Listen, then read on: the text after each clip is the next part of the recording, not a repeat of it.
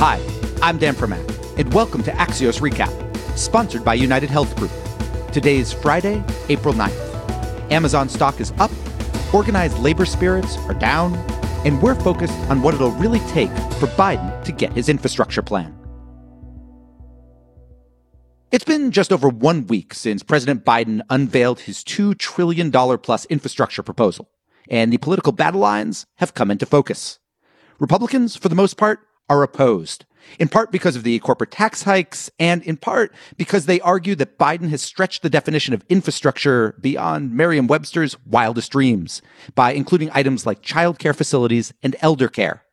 Democrats, on the other hand, are mostly supportive, arguing that the spending is needed for America to continue working for Americans.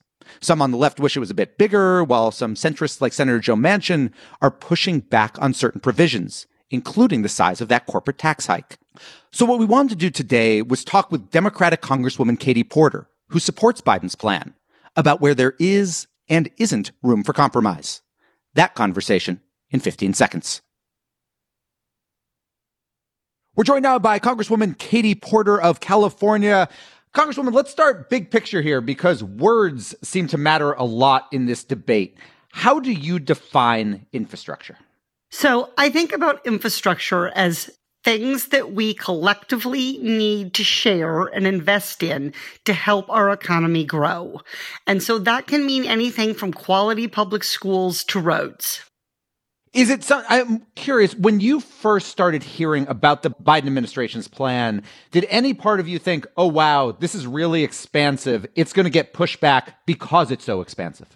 I was thrilled when President Biden was campaigning, when he started to talk about things like investing in the care economy, when he put together a plan that was designed to help build our economy.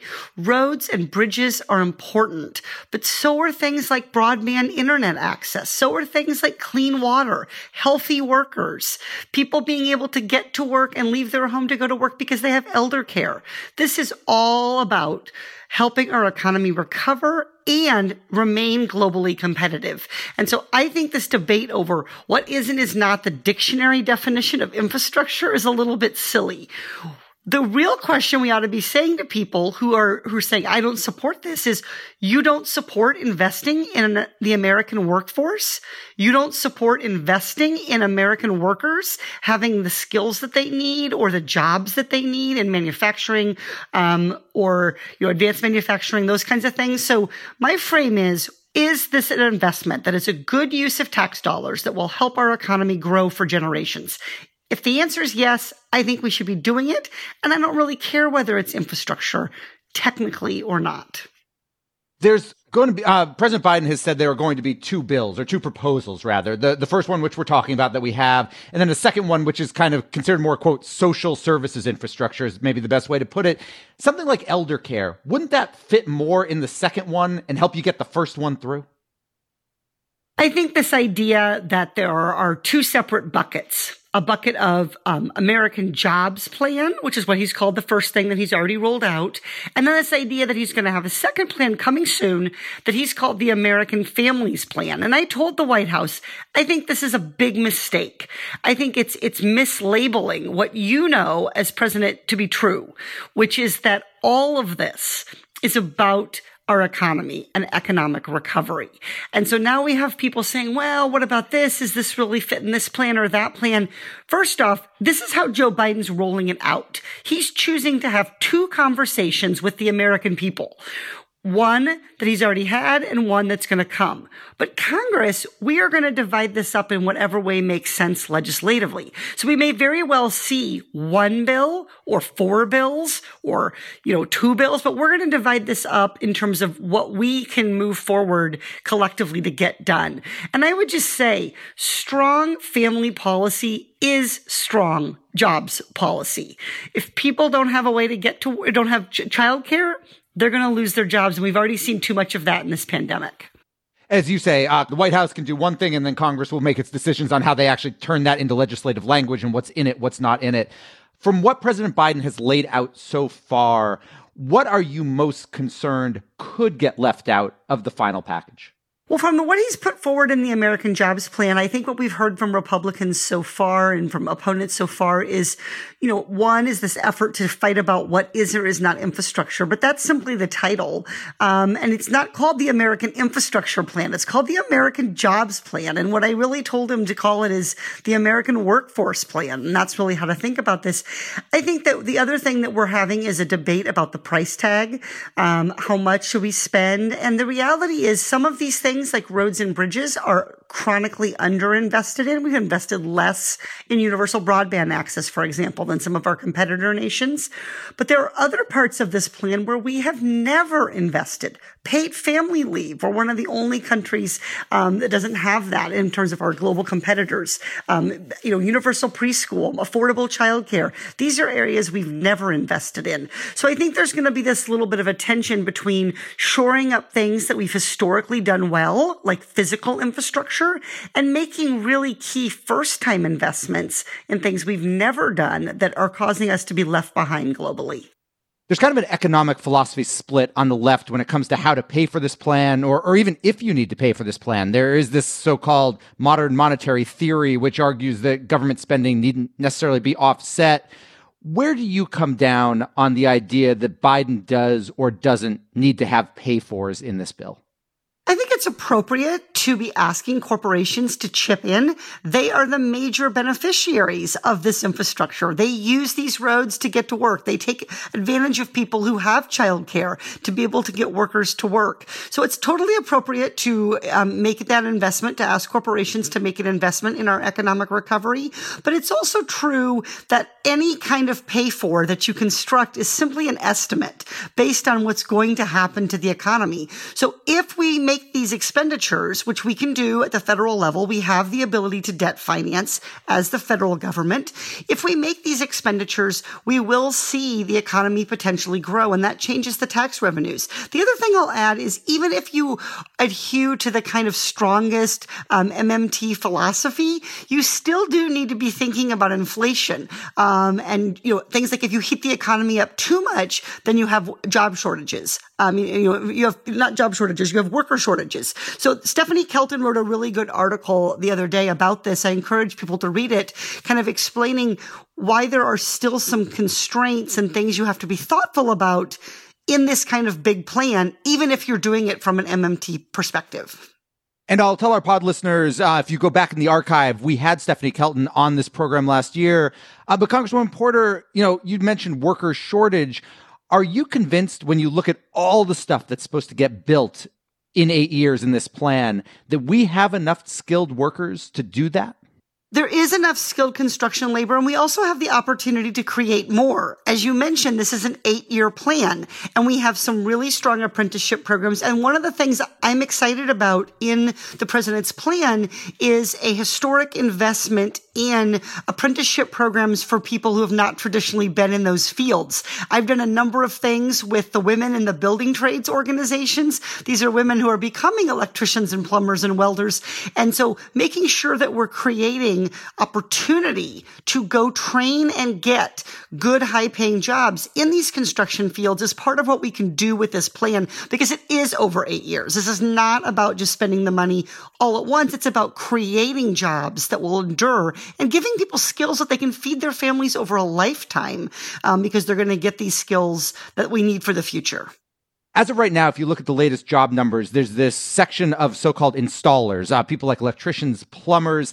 That unemployment rate is much lower than the overall U.S. unemployment rate. And anyone who's tried to, say, get an electrician or a plumber knows how hard it can be. Do you have any concerns that the overall spending estimate actually is going to need to be higher because these people are going to be able to charge more for their services?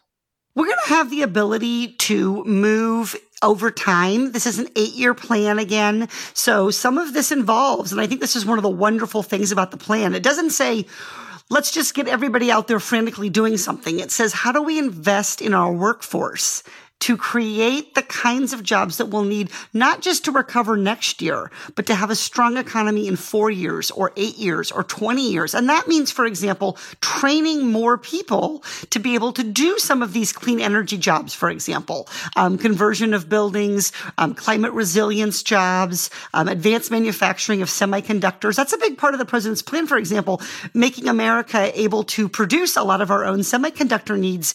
We're not going to do that in a year. We're going to do that over several years. And so we have the ability to not just get some people back to work, but to create new jobs. And one of the things I'm really focusing on is making sure that new job creation is spread equitably across the population, including people of color and including women.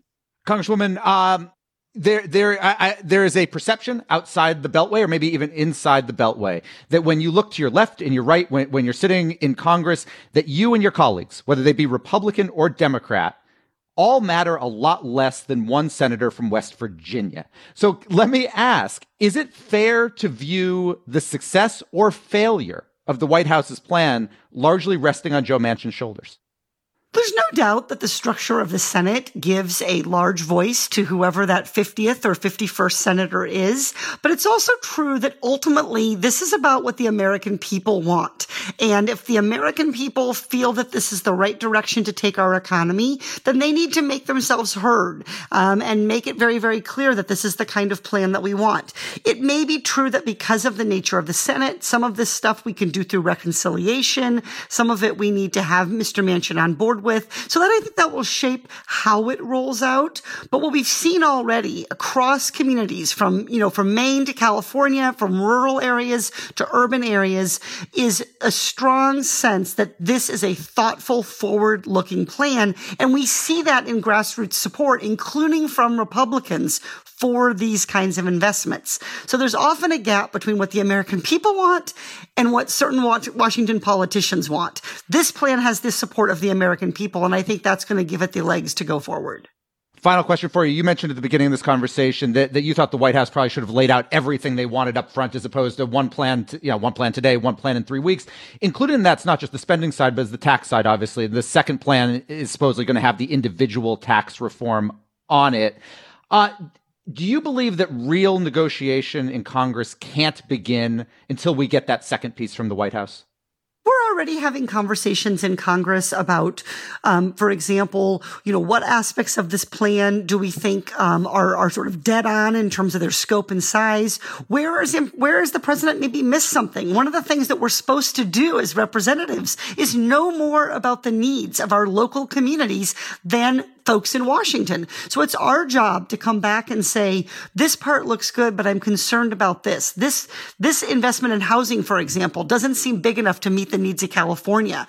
And so it's our job to be reading the plan and be providing that feedback to the White House. And we have a White House that's willing to listen and willing to learn. And I think that's going to make all the difference. I should say, I don't think it matters as much how he rolls it out in terms of different pieces, but that the American people ultimately understand that the pieces do fit together, that this isn't sort of an a la carte menu, but that in fact, if you want to make big investments in clean energy, for example, you have to also make investments in worker training to get us there. If you want to have more affordable childcare, then you have to make investments in building childcare centers and in training caregivers. So I think the most important part is for people to see that however it gets rolled out, the pieces fit together to give us solid building blocks for our economy for generations to come. Congresswoman Katie Porter, thank you so much for joining us. Thank you. Welcome back. What we're watching today is the National Labor Relations Board, which announced that Amazon has likely defeated a unionization effort at its warehouse in Bessemer, Alabama. The quick story is that only 55% of the nearly 6,000 Amazon workers at that facility chose to cast ballots, with the no's beating the yeses by a more than 2-to-1 margin. Now, the union has challenged about 500 ballots, but even if it wins every one of those challenges, it wouldn't be enough to overturn the result. What likely comes next is a legal challenge from the union, maybe based on the fact that Amazon successfully requested that the U.S. Postal Service put a mailbox outside the warehouse, which may or may not be viewed as improperly tipping the scales. We're also planning to listen tomorrow to a very special episode of our sister show, Axios Today, featuring an interview with Senator Tammy Duckworth about anti-Asian American discrimination.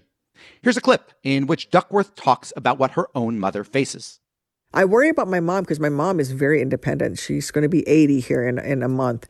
She still drives. She goes shopping. She just told me the other day where she was really being mistreated and verbally by an associate at the store. And she finally said, listen, I'm not here to fight with you. I'm just here to buy food for my family. And we're done. Big thanks for listening, and a very, very special thank you to our producer, Tim Shovers, whose name you have heard at the end of this show ever since it began about 3 years ago. Today is Tim's final day, and he has been intimately involved with every piece of content and production of the show forever, and also put up with me every single day for nearly 3 years. So, Tim, you do not have children. If and when you do have them, you will be a very patient father. Happy trails to you. And for listeners, if you are fans of the Washington Nationals baseball team, please be sure to check out the daily podcast called Nats Chat, which Tim also produces. Have a great National Unicorn Day. Tim, have a wonderful weekend. We'll see you on Monday.